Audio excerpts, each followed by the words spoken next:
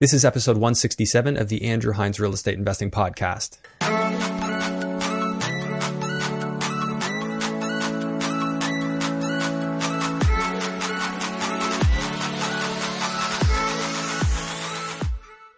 Welcome to episode 167 of the Andrew Hines Real Estate Investing Podcast. Today I have David Atwell and Mark Gonneau on the show, and they came on the show to talk about what they're doing at a very high level. They are hotel buyers. They're in hospitality. They talk about the funds that they've started, crowdfunding real estate, which is something I hadn't actually really heard of. Maybe I'd heard about it loosely, but I'd never actually talked to anybody who's been doing it. So they're doing smart hotels in Quebec, in both Montreal and Quebec City.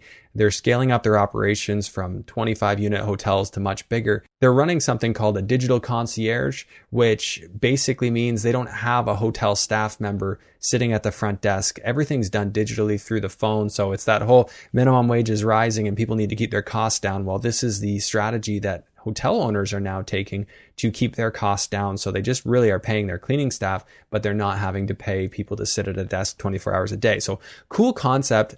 It was also very cool that Mark and David found a way to outsource the operations of these hotels. They're really working on a BRRRR model with apartment buildings. So they have kitchens, they have, full units, but they're operating as a hotel with full license to do so. So very interesting concept and model. And they really are taking advantage of the ability to finance residentially and get that 75% loan to value. So I'm confident you're going to enjoy this episode if you're thinking about doing stuff that's a bit bigger and maybe you're interested in getting into hospitality. A lot of us are interested in Airbnb. Well, Mark and David are taking that to a much bigger level here. Just before we jump into the episode, I want to remind you that if you're new to the podcast or you're new to real estate investing, it's strongly advised to go right back to episode 1 and work your way through and learn from all the wonderful guests we've had on the show. There are so many gold nuggets that have been dropped. And again, you can grab my cash flow spreadsheet for analyzing deals on my website at andrew-hines.com. And just click the cash flow tab there and you can enter your credentials and have that sheet sent to you. Finally, if you wouldn't mind taking a moment and just hit the like, subscribe, and notification bell and leave a comment on this YouTube video. If you're an audio listener, if you wouldn't mind leaving a 5-star review and rating, it would be greatly appreciated and it'll help get this podcast to more people. Thanks so much for doing that. Now let's jump into episode 167 with Mark Gonneau and David Atwell. Hello and welcome to the Andrew Hines Real Estate Investing Podcast. Today I have Mark Gonneau and David Atwell on the show, and we're going to talk about lots of exciting stuff, including some hospitality, hotel buying. This is just what's been relayed to me, and it sounds super exciting. So guys, thanks for doing this. Thanks for having us today. Yeah, thanks for having us. Well, I definitely am looking forward to it.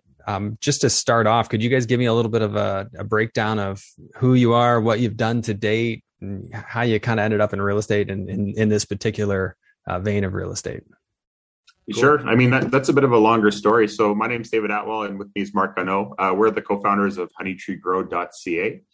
We focus on acquiring real estate deals that have good BRRRR strategy potential. We look for good value add and exit, refinance, and hold properties. Just in the past couple of years, we've been focusing specifically on the extended stay hospitality model and using a digital concierge, essentially buying outdated hotels and converting them into a tech-enabled hospitality product. We're dropping on Addy on April 5th. We have our second deal dropping with them, and we've got some really cool stuff going on that we want to tell you about. Cool. Yeah. And I mean, the bigger history is we've been doing real estate investing for quite some time, both individually and together. We both started out doing things like student rentals and duplexes and more traditional BRRRRs. We then moved into multifamily. We both have done a significant amount of real estate. I did my first 100 doors, took a 7-year break, and then came back and joined forces with Dave here. And then we've done over another 100 doors since then, the past few years. And the 100 doors more recently, are those doors in hospitality, or are those more apartment doors? A mix of both. Okay. So obviously things have switched over to this hospitality model, and we're gonna sort of deep dive into that. Why did the two of you see that as a fit to work together for something like this? So, I mean, this went back all the way to 2018. We were frustrated with the multifamily market in Toronto specifically. The cap rates were just so incredibly low, even back then. I mean, look where they are now.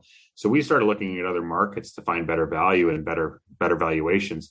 I booked a trip out to Montreal just to check out the residential multifamily. And it was actually the hotel itself that I stayed at that caught my attention most, that used this digital concierge concept, that used the extended stays model. And that's really when we started to look into this asset. After 2 years of looking for hotels, we were on the verge of giving up because there's so few deals that pop up. They're just great businesses to have. They make great cash flow. So few people sell them.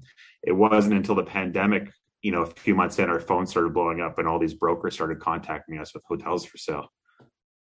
Yeah, a lot of people got a little nervous when the lockdown started. So I guess that's when you guys saw the opportunity. Yeah, this is back in 2020. Was it 3 months into the pandemic? We're seeing all these hotels pop up, and it was like we were just waiting for it. We were very ready for it. Oh, okay. So you struck while the iron was hot. That's right. Well, exactly. I believe it was Warren Buffett that said, be fearful when others are greedy and greedy when others are fearful. And we were seeing a situation where people were very greedy when it came to multifamily, but very fearful when it came to an extended stays hospitality model. And I agree with that completely. Like, you always got to be looking at what does everybody else not want to do right now? Because that's probably what I want to be doing, or find a way to operate within that space. Because if everybody else is avoiding it, then they're missing the opportunities within that space. So, absolutely, very cool that you guys did that. Can we get into a sample deal and talk about what you found, what you've done, and really dive into this digital concierge concept? Absolutely. Sure. So the first deal we bought is in downtown Montreal. It's a 24-unit boutique hotel. It's about 10,000 square feet. We bought it for $3 million. It needs about, I'd say, $40,000 per unit in upgrades to convert it to this digital concierge. The way that we look at it is we're actually underwriting it as multifamily. So every unit gets a kitchen. Every unit has private accommodations. Nice. This is what banks and appraisers are looking for when they're helping us finance it. So that's one of the most important pieces of this puzzle. It does operate as a hotel, but our lending partners are looking at it as multifamily, which is one of our favorite parts of the deal. Okay. So you said how many units is it? 24. 24 plus one retail.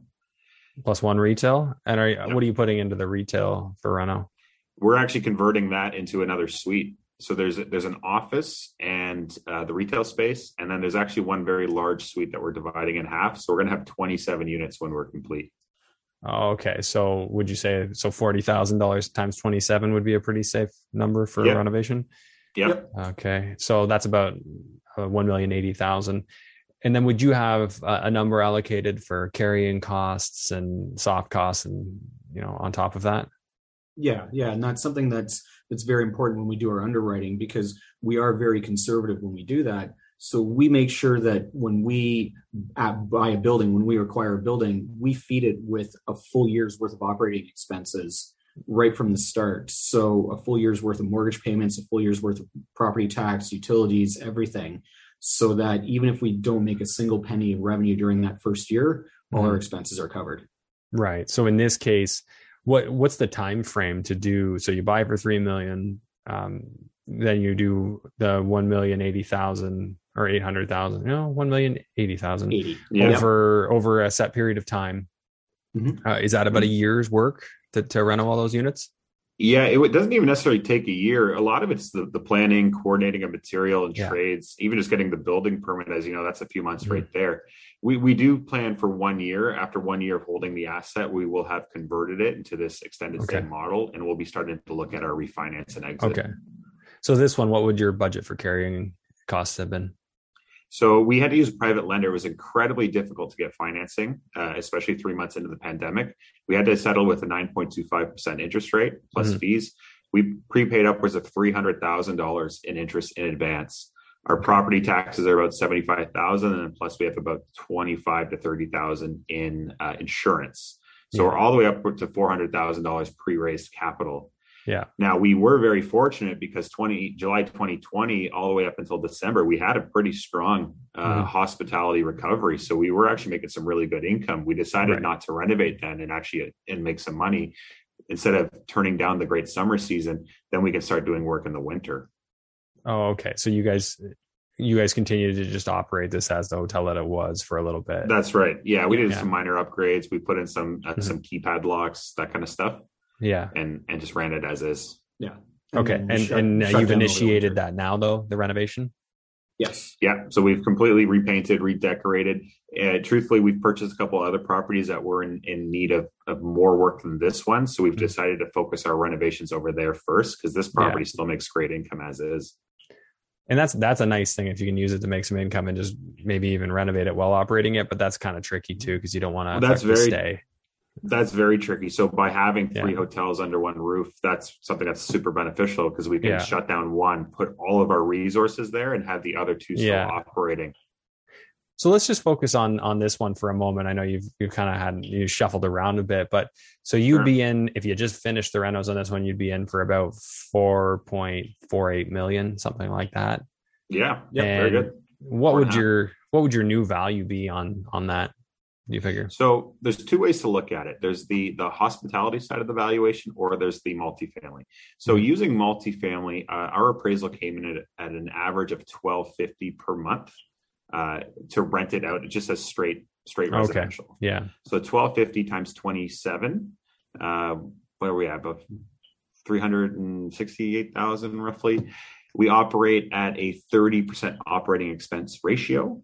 Mm-hmm. And then we are sitting at about a 4.5 cap in Montreal. This asset will be worth about 5.8 million when it's complete, appraised as multifamily. Okay, and that's what you're expecting in a multifamily appraisal. Yeah, right. So you just like that as like a contingency, because it gives a lot of ability to pivot to a lender, in a lender's eyes. Like, if we needed to take this asset back, we could just sell it as multi, which we know is super hot, versus hotels are a lot more volatile if something like a lockdown or an outbreak happens. Yeah. Okay. That's exactly it. And it also gives us flexibility when it comes to operational strategies. Yeah. We can operate as a multifamily. We can operate as an extended stay. Sure. Okay. So if you were to be able to get 75%, do you anticipate that you could, or would you be closer to 65? We do anticipate 75% loan to value. We're extremely transparent upfront with our lenders. They know we are going to run this as hospitality, but they don't underwrite it as hospitality. They underwrite it as multifamily. So we're targeting 75% loan to value, 100% loan to cost. We're probably going to be closer to 90% loan to cost. And with a 25-year amort, 1.4 to 1.5 debt coverage ratio. Okay. All right. So just recap. So will they take the income as per running it as a hotel, or they're just going to take the $1,250 per unit? They're just looking at the multifamily appraisal. Okay. We still appraise it as hospitality, but that's really just for reference. Yeah. Okay. So or if we were to sell it down the road, we could sell it as a hospitality if the market is more beneficial to sell it as hospitality. At the time. I love the flexibility. I'm all for multiple exit strategies, so I think that's 100%. Brilliant. So on this, let's just get an idea of what the operating would look like. So taxes on this building, you said they're $75,000 annually? Yeah. Approximately, yeah. And then we've got insurance, about $25,000 annually? Correct. Yep. And maintenance on something like that. Plus you've got staff. Like, what kind of budget do you have for maintenance? And I don't know if you've separated those, or probably have. Yeah. So we outsource our operations. We operate at a 50% operating expense ratio. So our operator will collect 50% and then pay the property tax and insurance and all of the utilities and expenses on our behalf. Just 50%. Just clean. Yeah. So what number are they taking the 50% on? They're taking on what you actually generate. And if that is gross revenue. Yeah. So what are you actually anticipating to generate? Not the $1,250 a unit, because we know that's not what's going to happen. No. So the metric that we use is RevPAR. So we're looking at $100 RevPAR, which is revenue per available room. That means on average, you take into consideration of seasonal changes. Mm-hmm. We're looking at $100 every day, 365 days a year per suite. So 365 times 27, we're pretty close to just shy of it. I think it's 981, is it? 985.5 is what I got here. Okay, so we're just under $1 million there. I like how you're crunching the numbers with us. It's really impressive. Yeah. And we apply a 50% operating expense ratio. So we're landing at about 500,000, as our NOI. Yeah. So now our cap rate is going to be much higher than compared to multifamily using this analysis. Yeah. So your cap rate's looking at a 5.8 valuation when you're done. You're an 8.5 cap with, an actual debt coverage ratio of like much massive. more. It's massive. Yeah. Much more than you need. Like 2.0. Yeah. Like I'm just doing some adjustments. What do you think your interest rate will be? Well, so when we're financing as multifamily, they know that there's that risk involved of hospitality. So it's going to be higher on the A side. It's more like B rates. We're looking at 4.5 amortized over 25 years. Okay. So then your debt coverage ratio I got here with the higher interest rate being about 1.7. I might have made a mistake here, but but you're still showing a net monthly cash flow of just shy of $17,000 a month on that operation, which is pretty cool. It's spectacular, right? Yeah. Go ahead. Yeah, no, you had a comment. Well, one thing I wanted to point out, using the $500,000 NOI, even though our cost basis, we're at about $4.5 million there. The cap rate that we're looking at upon completion is actually lower sevens at that point. On our acquisition, we're about 8.25, 8.5, but on completion, we're about 7.5. So, the appraisal is working out to be upwards of $7 million. As an extended stay. Right. Yeah. So if we actually value it correctly, so 5.8 is extremely conservative. Obviously, buyers are going to see more value in it. Banks want to be conservative. You're playing their game. But we know the market, how it goes so crazy. And I don't think banks really know how to handle this stuff, like this craziness in the market. They don't really know what to do with it because their parameters don't really allow them to lend to you based on those values, right? If you don't meet their debt coverage ratio, they're just not going to give you the loan, or they'll scale it back. They'll scale it back until it works. And if you don't have the money to come up with the difference, then no deal. Yeah. Exactly. But if you look at the financing there, say the bank appraises at $7 million as a hotel, they only want to give you 50% loan to value, 65%. Mm-hmm. At best, you're landing at 3.5 to 4.25 anyway. Mm-hmm. And that's going to have a much higher interest rate than the multifamily side. So when we appraise it, we're quite happy that they're looking at multifamily.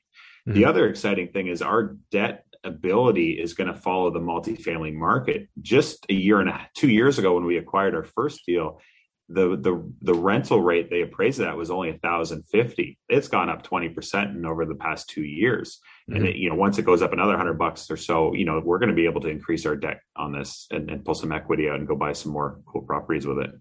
Mm-hmm.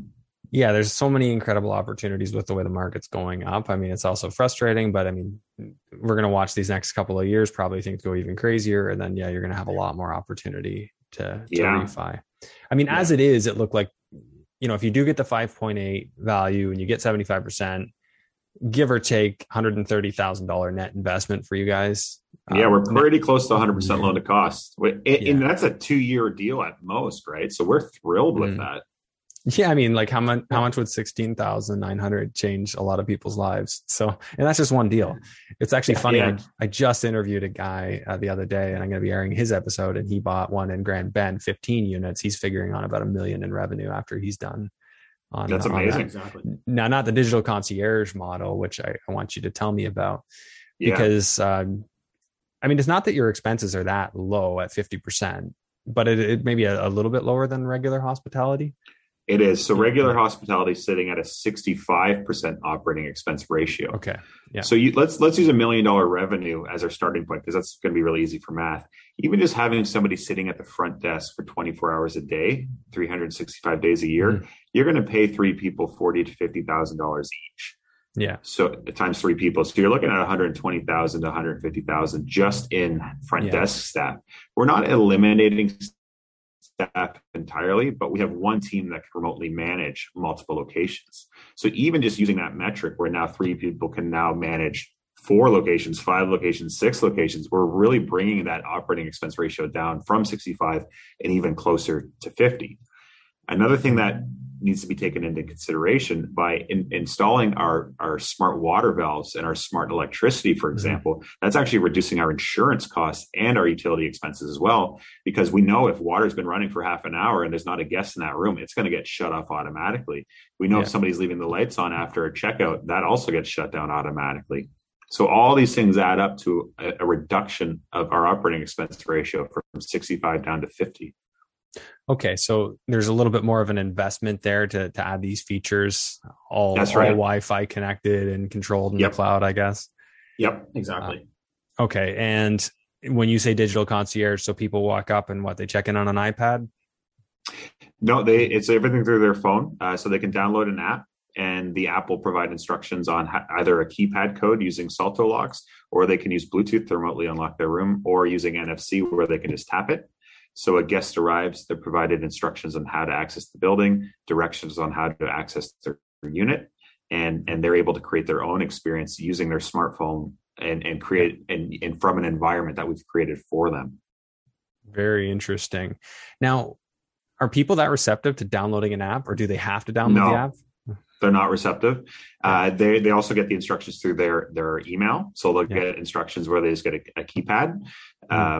But if someone's staying for more than 3 to 5 days, they're really going to want to download the app because there's all kinds of other cool things that can be done with that as well to make their stay more comfortable. Yeah, this seems mandatory. Right. And that's kind of critical. I can't. I mean, I get it sort of. Like, I don't like downloading apps, but when I ask people, hey, can you download this Messenger app? They're like, no. No, I don't want to. And I respect that. You know, we don't want to create problems for people trying to stay at a hotel, but it really does add a lot of value to their stay if they're willing to do so. It's interesting. I went to a golf simulator that had a similar approach. They sent an email, and you can actually press the button given in the email. You just press it, and then the door would buzz you open. And it would only do it on your set time. So if you had a book from 1 to 2, it would only open 5 minutes before 1 and up until, probably 5 minutes after 2. They had similar technology. I was just saying, I'm assuming that's fairly similar technology to what you guys are doing.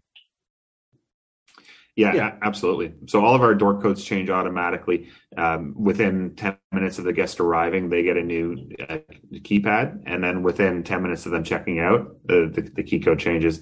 If a guest decides that they want to stay longer, they can notify us, and that'll extend their keypad. But if somebody decides to overstay their welcome, well, unfortunately, that unit's going to shut down on them, and it's going to lock them out, and they're not going to be able to stick around for too much longer. And what happens for the cleaning staff getting into these units? That's right. So they're given unique codes as well, and it's only in a specific time frame. So if they're supposed to be there from 1 to 2 o'clock cleaning a room, that's the only time they can access the space. If it's 9 p.m. the following week, they're still not going to be able to access the building. That way, you're sure the right people are at the right places at the right time. You're not getting theft. You're not getting break-in from maintenance people or cleaners or previous guests. Mm-hmm. The codes change as soon as their time to be there is gone. And where'd you find somebody to manage this for you at 50%? I mean, like, to just be able to hand that off, like, that sounds like a dream. Yeah, it took a lot of research. We were looking for this asset since 2018, and we spent 2 years looking and doing our research and trying to find deals, right? And so once we acquired it, we had done a huge amount of research on it. And there are companies out there that exist that will operate using a head lease model or a revenue split, a triple net revenue split, essentially. And it just took a lot of research to find the right people. Okay. And what's your typical approach? Because a lot of people, they wouldn't even know where to start. Like, what would your typical approach be? Like, you want to buy this. Was it networking with people in these areas? Was it, a lot of Google searches, combination of all the above, forums, what have you? Yeah, combination of all the above and the ground game. Having people like Dave going out and knocking on doors and getting to know the people in the areas. Okay. Yeah, like Mark actually found our operator, and it was actually perfect timing because they had lost all kinds of business from their Airbnb, and which meant they had the bandwidth to take on a full blown hotel like this. So I just said they had the ability to take on that kind of arrangement. Yeah, and they had past experience in running hotels even in other countries. Oh, okay. So this is a big company then. No, they're not necessarily a big company. They're two individuals that have just done a lot of work in hospitality specifically. Yeah. Okay. They've worked for larger companies and then have set up their own shop. Yeah.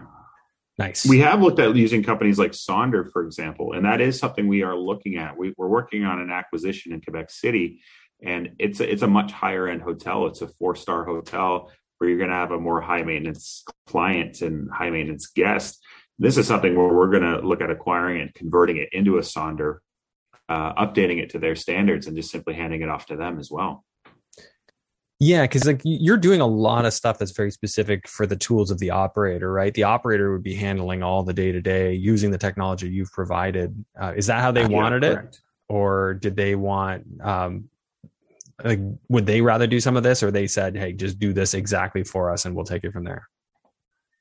Well, when you look at a company like Sonder, they hand you their Sonder standard package. And so you know exactly what kind of lighting you're using, what kind of flooring, what kind of Salto locks, even which product of Salto that you're using. That's all outlined. When we partnered with our group, with our current operators, we explained to them, we want to build something that looks and feels like a Sonder, but we're going to keep everything in-house. We're going to use our own branding, and they're going to take it, hand it off to them, and they're going to operate it as if it's almost like a mini Sonder, so to speak. Okay.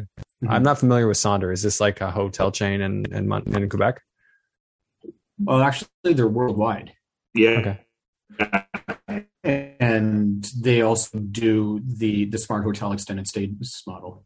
Okay. They are one of Airbnb's biggest competitors. They're about a $2 billion company. They are from Montreal. As a young entrepreneur named Francis Davidson, and he graduated from McGill, and he started managing Airbnb operations. And the concept of Sonder is to create a head lease Airbnb experience for established hotels all over the world. Very interesting. So they're, how old of a company would you say? I just pulled up like their website. Five or 6 years. Okay. So Sonder was sort of the model you guys based it off of. You saw what they were doing, wanted to keep it in-house, but you said you could have Sonder manage your hotels as well. You be the owner and just outsource to them. It really depends specifically on the hotel asset itself. They have about a minimum unit quantity of 50 doors to make it worth their while to set up their teams and all that. We're buying stuff that's about 25 right now. So these hotels specifically, they said we would love to, but there aren't enough units. But however, there's another property in Quebec City that we're working on acquiring where this would make sense. Okay. So break down for me what you've acquired to date in this type of property. Yeah. So we have 3 in Montreal. Each is about, so we have 2024 Saint Denis, 874 Sherbrooke, which is our first Addy drop, and 2048 Saint Denis, which is our second Addy drop. They're all within about a 1.5 kilometer radius of each other. Yeah, the two on Saint Denis. What's Addy drop? Sorry, I don't mean to interrupt you. Okay, AddyInvest.com. It's the crowdfunded real estate platform, Vancouver-based tech company. It allows everyday Canadians to invest as low as $1 into real estate. And are these exempt market products? They are not. It falls under a similar exemption, but it's a crowdfunding exemption as opposed to an OM exemption. Oh, really? Okay. That's a very interesting. So can anybody do that for a project, like for syndicating a project, or are you syndicating single projects, or are you doing it as a fund? So anybody can invest in Addy, but Addy obviously has specific issuers that they put up on their shelf and that they're willing to partner with. So if you can get Addy to put you there, there's nothing regulatory that would stop you. No, correct. Oh, no, we simply have to go through the due diligence process with Addy. They have to approve us as issuers and as well as approve the product and the project that we're doing. And then they simply become an investor. Okay. So they're an investor. And then, so are people buying shares in Addy, or how is that working? So Addy sets up. Yeah. So our investor is Addy, and then Addy turns around and issues an OM. Okay. And everybody else is able to invest into Addy's OM. So Addy is its own fund then. Yeah, and they go through the crowdfunding. Well, they set up a corporation. That corporation buys units of our LP, and then the Addy members buy shares of their corporation. That's very cool. I haven't heard anyone talk about this on here yet. So, I mean, we've talked about funds a bit, but we haven't talked about Addy, obviously, why I asked you.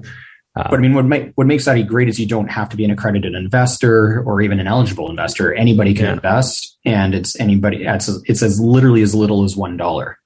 That's insane. Yeah. That would even cover processing fees. Obviously, no one's going to do it for $1, but the average investment's about $500 on our deal. I mean, one of the most exciting things for us is, we had 792 people invest in our Sherbrooke deal. That's 792 people who are likely going to stay at their own hotel if they're ever visiting Montreal. So it's in part increasing demand for our own real estate, which could even drive the NOI further. Yeah, that's actually an interesting point, right? People want to, feel proud. Oh, I invested in this one. I've got a few bucks into this one. So that's pretty cool. So you were able to generate the funds that way. Now, what's the cost of the funds look like, and what portion of your funds are coming as equity that way? So there's no cost to the fund. So all of our capital partners are close friends, family, and accredited investors in our close community. So we're not outwardly advertising to the public. We're not bringing in complete strangers. It's all people from our own networks and our own capital resources. Addy doesn't charge us any fees for buying units in our deals.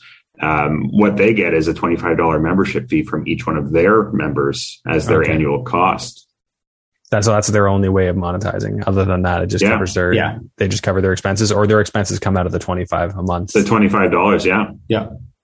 That's very, very cool. I didn't. It's a great platform, and we're honored to be a part of it. We submitted our deal to them back in July, and it was a solid 6-7 months of due diligence on us to make sure we were the right GPs to work with them. And once we got greenlit and they as GPs and our deal, we're so excited to work with them. I've known Avati since 2018, 2019, and really around the time we were launching honeytreegrow.ca, I thought these guys were going to take over all crowd-funded real estate. I thought they were GPs. I had no idea that it was a tech company. Wow. And what does it look like your typical deal? Like, how much equity are you guys giving up? It's about a third. Yeah. So 1/3. So you guys are still bringing in significant cash for the deals as well. And then you have about a third coming in as other investors. And how do you see yourselves being able to use that platform or that model and carry it forward and grow? Like, what ideas does this have going in your head, or how does this have you thinking bigger? Well, one of the most important things is connecting with our digital concierge. When we have a guest stay with us, the reason we got into hospitality is because I stayed at a hotel and I thought it was cool and I wanted to be a part of it. Mm-hmm. Well, our digital concierge is actually going to be able to sell our guests an Addy membership. We may have a promotion where it's like, leave a 5-star review, get a free Addy membership. And oh, by the way, you can actually own a piece of this hotel or this next hotel that you're staying at. Maybe we buy a place in Vancouver. We think there's going to be a lot of opportunity to create a community around that and create a hospitality brand of travelers and owners staying in their own real estate. Yeah, that's pretty cool. So would you put a cap on it? So you say up to 33% or up to this hard number, which represents 33%, will be sold? That's going to be up to the discretion of Addy, essentially. But each Addy member can only invest a maximum of $1,500 per deal anyway, right? Okay. We're in discussion of what that may look like to be a more fluid investment. Because if we have a guest staying and they want to pop in $1,500, well, that means there needs to be 1,500 units worth of equity that they can buy, right? So we're going to speak with them to figure out a way how we can turn this into incorporated with our mutual fund trust, for example, which we're opening in a couple months. And for your mutual fund trust, will actually be, what do you call? Sorry, I'm blanking. Registered fund eligible?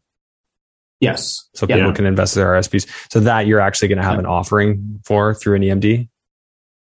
Yeah, that will have an offering for through an EMD. All right. I guess it's an offering memorandum it needs to be able to do registered. Yeah, it'll be offering memorandum and declaration of trust that'll be sold through an exact market dealer. So that's significant. Now, is there another, like, obviously you have an exemption through the crowdfunding, and I guess that part of it is the limit of how much each can invest, which is understandable. Are there any other exemptions that you guys could have taken, or did you have to go EMD as far as you know? Well, in order to get the registered funds, you need to go through an EMD. Right. Yeah. Okay. So there might have been other ways to get exemptions, but it wouldn't have been RSP eligible, wouldn't have been TFSA eligible. Correct. I mean, you can. So, I mean, anytime you're getting investors from the general public, then you have to be very conscious of the securities regulations. They're very, very stringent with regards to what you're able to do and who you're able to speak to. The biggest thing is they don't want any of your information going out to the general public unless you have an OM. So without an OM, you're very limited to accredited investors that you know, because the Securities Commission doesn't even want you advertising for accredited investors. Right. It's quite simply just, and that's my understanding too. But I've heard like in the States, there's a different approach though. Down here, I was just wondering if we have that something similar. Like I don't know if you can advertise, but you can advertise to non-accredited, but only take like 35, and that's okay. So there is something called an eligible investor category in Canada. But again, that has to go through an EMD. Okay. Interesting. Yeah. This is a whole new world. I'm looking at this avenue as well. And there's just so much to know and so many conversations to have. It just like never ends. We've sat on conference calls where we've had 4 different lawyers and 2 different accountants on one call. And you can't have them without each other, right? Because you have the lawyer saying one thing, the accountant saying another, and then you want to have at least, one guy who's set up like 3 funds already. Exactly. and then the best part is I ask them one question and then they all look at each other and say, oh, well, we're going to have to call up so-and-so, the tax lawyer, to get the answer. And I'm thinking in my head, I'm like, you've got 4 different lawyers here and 2 accountants, yet none of them know the answer to the question yet. Yeah. They still have to go get yet another lawyer involved. It's so complicated. That's why I feel like it's best to just find somebody who set up 3 of them, say, guide me. Exactly. Yeah. Very interesting business though. And like that, I really do think that's a great way to grow. If you guys do that. So that's coming how soon? Hopefully in a couple of months we'll have that. You've already initiated it. We've already initiated lots of discussions with the lawyers. It's simply a matter of pushing the paperwork through with the lawyers, and then from there going through the appropriate steps with the OSC here in Ontario. Okay. And will it be strictly raising in Ontario, or you'll be raising across Canada, potentially in the US? Across Canada for now. Once you get into the US, it's a whole other setup. Everything has to start over from scratch to be able to raise in the US. Well, and plus you'd have the cross-border tax filing issues, and that's the biggest headache. Sorts of issues. Because I'm looking to do stuff down here in the US, and it's just so much more, just the accounting side. Oh, you don't want double taxation, so you have to structure it this way. Right. But no one else wants us to structure it that way. The lenders don't like it that way. Yeah. That kind of fun stuff. All right. So where do you guys see yourself in 5 years from now? We look to be growing Honey Tree, really, and have that grow so that we have locations not just from the hospitality standpoint, but continuing with other property types such as multifamily, and going nationally as far as Canada, and frankly internationally as well. We were looking quite aggressively at going into the States just before COVID hit. Then borders closed, which prevented us from being able to go down there and take a look and do the research that we wanted to do. And as Dave mentioned earlier, then these opportunities presented themselves here. So we're going with these opportunities now, but we still have an eye out for other opportunities, not just elsewhere in Canada, but also down into the US. Yeah, we do believe there's going to be a big shift occurring in the hospitality space over the next 10 years. This was something that was already beginning to occur in around 2015, where this technology was becoming really available and really popular. And so we want to be a part of that, where we're going to be targeting boutique hotels and helping these owners exit their deals. And they could even potentially invest with us, so they can sell us a deal, take their proceeds and invest with us. We'll convert it into a digital concierge. We'll convert it into a smart hotel, so to speak, and bring new life to their asset and essentially implement the BRRRR strategy for them.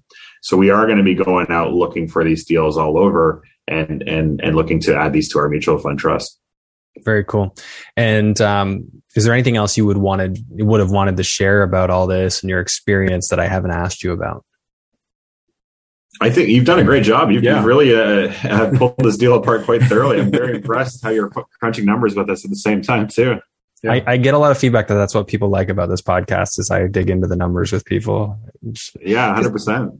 I think it kind of activates people who are watching and listening a little bit. Like they can really conceptualize the deal when they understand the numbers better. And also proves that your guest knows their numbers themselves. Yeah, exactly. Yeah, it's good practice, right? And then you can think, oh, okay, I could do that. Just need to find an operator that'll charge me 50% and we're good. Let's go get a deal. Yeah. Well, I mean, if you think about it, I mean, there's lots of people who have like bought a condo and put a condo out on Airbnb, and they recognize both intuitively and through action that you can get more cash flow by renting it on Airbnb than you could through a monthly rental. Yeah. But now you're running a business, and that comes with extra work. It does. And it also affects your financing. But the biggest thing is it puts you in jeopardy or at the whim of the municipalities. I mean, if you look at all those people that bought a condo in downtown Toronto and were renting them on Airbnb, and then City of Toronto changed their bylaws, and now you're not allowed to rent the condo on Airbnb, it really changed things. So one of the things that's really crucial for us is we're buying properties that have the proper license. So we're not going to be in a situation where all of a sudden we can't rent this as a daily or weekly rental. But there's nothing that prevents us from renting this as a monthly rental. Right. Just the HST application. Although, would that apply in Quebec? Would you have to charge, I guess, GST? Yeah, it's PST, QST. Yeah, QST. Yeah. That is an excellent point. So there's an organization called the CITQ, which is the Center of Tourism Information in Quebec. They were essentially created to help affordable housing. There were all kinds of ghost Airbnb hotels being set up in Montreal and taking housing away from the market. Well, that's a very serious problem, especially in today's lifestyles where affordability is just incredibly difficult for young people.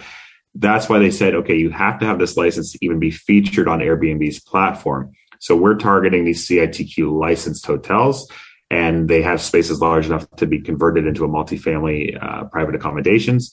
And then we can convert it to the extended stays model. Very cool. All right, guys, this is a really interesting conversation. What I liked about this was just super focused on this one topic, but I think it was a really valuable one. And a lot of people are going to be interested to hear about this. And it's funny that this always happens. I'll have like 2 episodes in a row where we get into a similar thing. Cool. But I like that. I mean, it's like it was meant to be. Cool. So anyways, where do people follow you guys or reach you guys? Like a lot of times our viewers and audience, they'll want to follow people on Instagram, or if you have a YouTube channel, or if you just want to, drop some contact info, we can do it that way too. Yeah, so check us out at honeytreegrow.ca. Sign up for our email list so we have your contact and we can reach out to you, or schedule a call or a meeting to chat with us about our deals. We'd love to chat with some accredited investors and people who may be interested in our mutual fund trust. And so we just want to get to know people, get to know what they're investing in, and see if this is something that's interesting for them. Okay. Very good. And any parting words of wisdom for people aspiring to be, start a fund or buy a hotel or get into hospitality? You better get into hospitality quick, because the window's going to close very soon. I think we've got about a 5 or 10 year window where this conversion is going to be happening. Hospitality is like most cities and provinces are pretty much fully open. Mask mandates are being removed. So the revenues, the backed up demand for tourism is really going to come into fruition in the next couple of years. So if you want to get in quick. Yeah, I definitely agree. I think, these asset prices just keep going up. So yeah, it's not that they, will go forever, but I mean, that's been the trend. So it seems like it's a good time to get in. But anyways, guys, really, really nice talking to you. Appreciate the time. Thanks for tuning in to today's episode. Please make sure to share this episode far and wide. Help it help more people. I really appreciate you tuning in. I'll see you on the next one.